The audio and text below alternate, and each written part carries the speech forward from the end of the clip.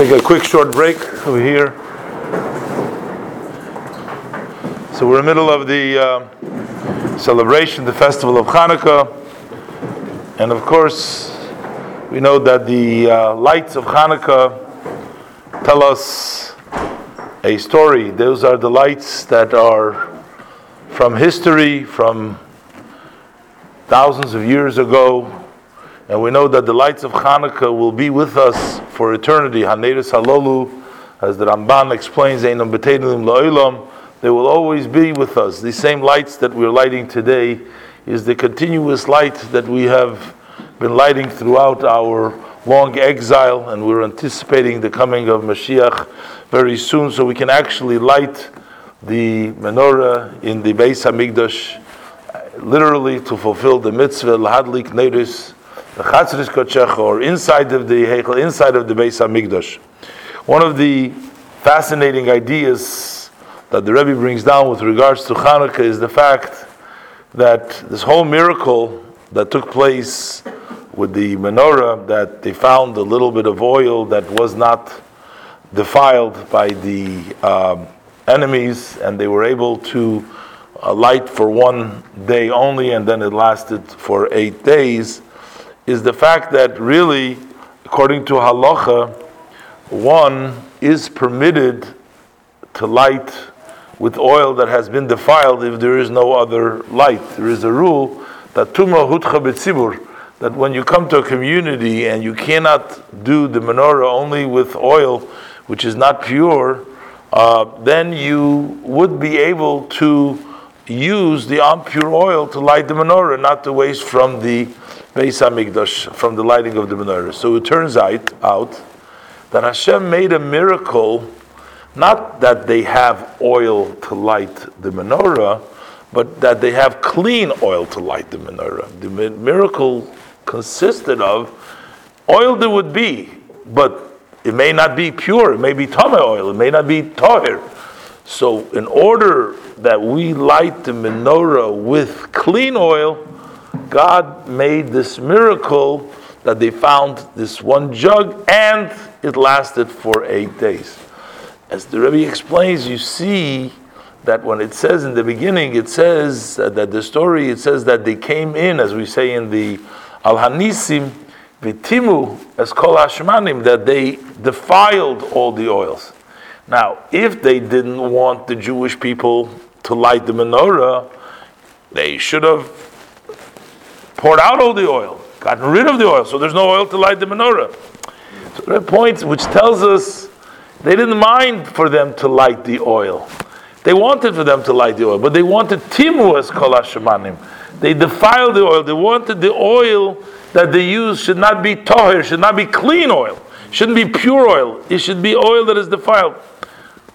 That's why the miracle Hashem made. No, Hashem said, no, I'm going to make sure that the light that you light in the menorah is going to be with clean oil.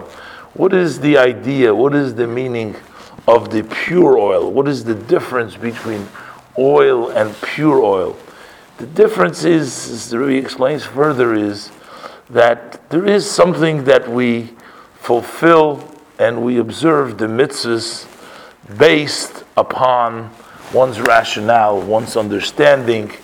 One can agree to do the mitzvahs based on what he feels is right, but the problems that the Greeks and that we have in our times as well, because the Nes Chanukah is ongoing. It's not happened a long time ago.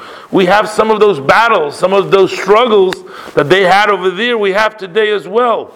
We are uncomfortable sometimes with the fact that the oil needs to be pure in the sense that we have to just do Hashem's lighting of the menorah and do it because that's what Hashem wants, without bringing in our own intellect, our own emotion, but just doing it with purity. V'tahir libeinu li'avdecha b'emes, to truly, with the purity of our heart, to serve Hashem without any ulterior, without any explanation, just to serve Hashem as a servant serves his master.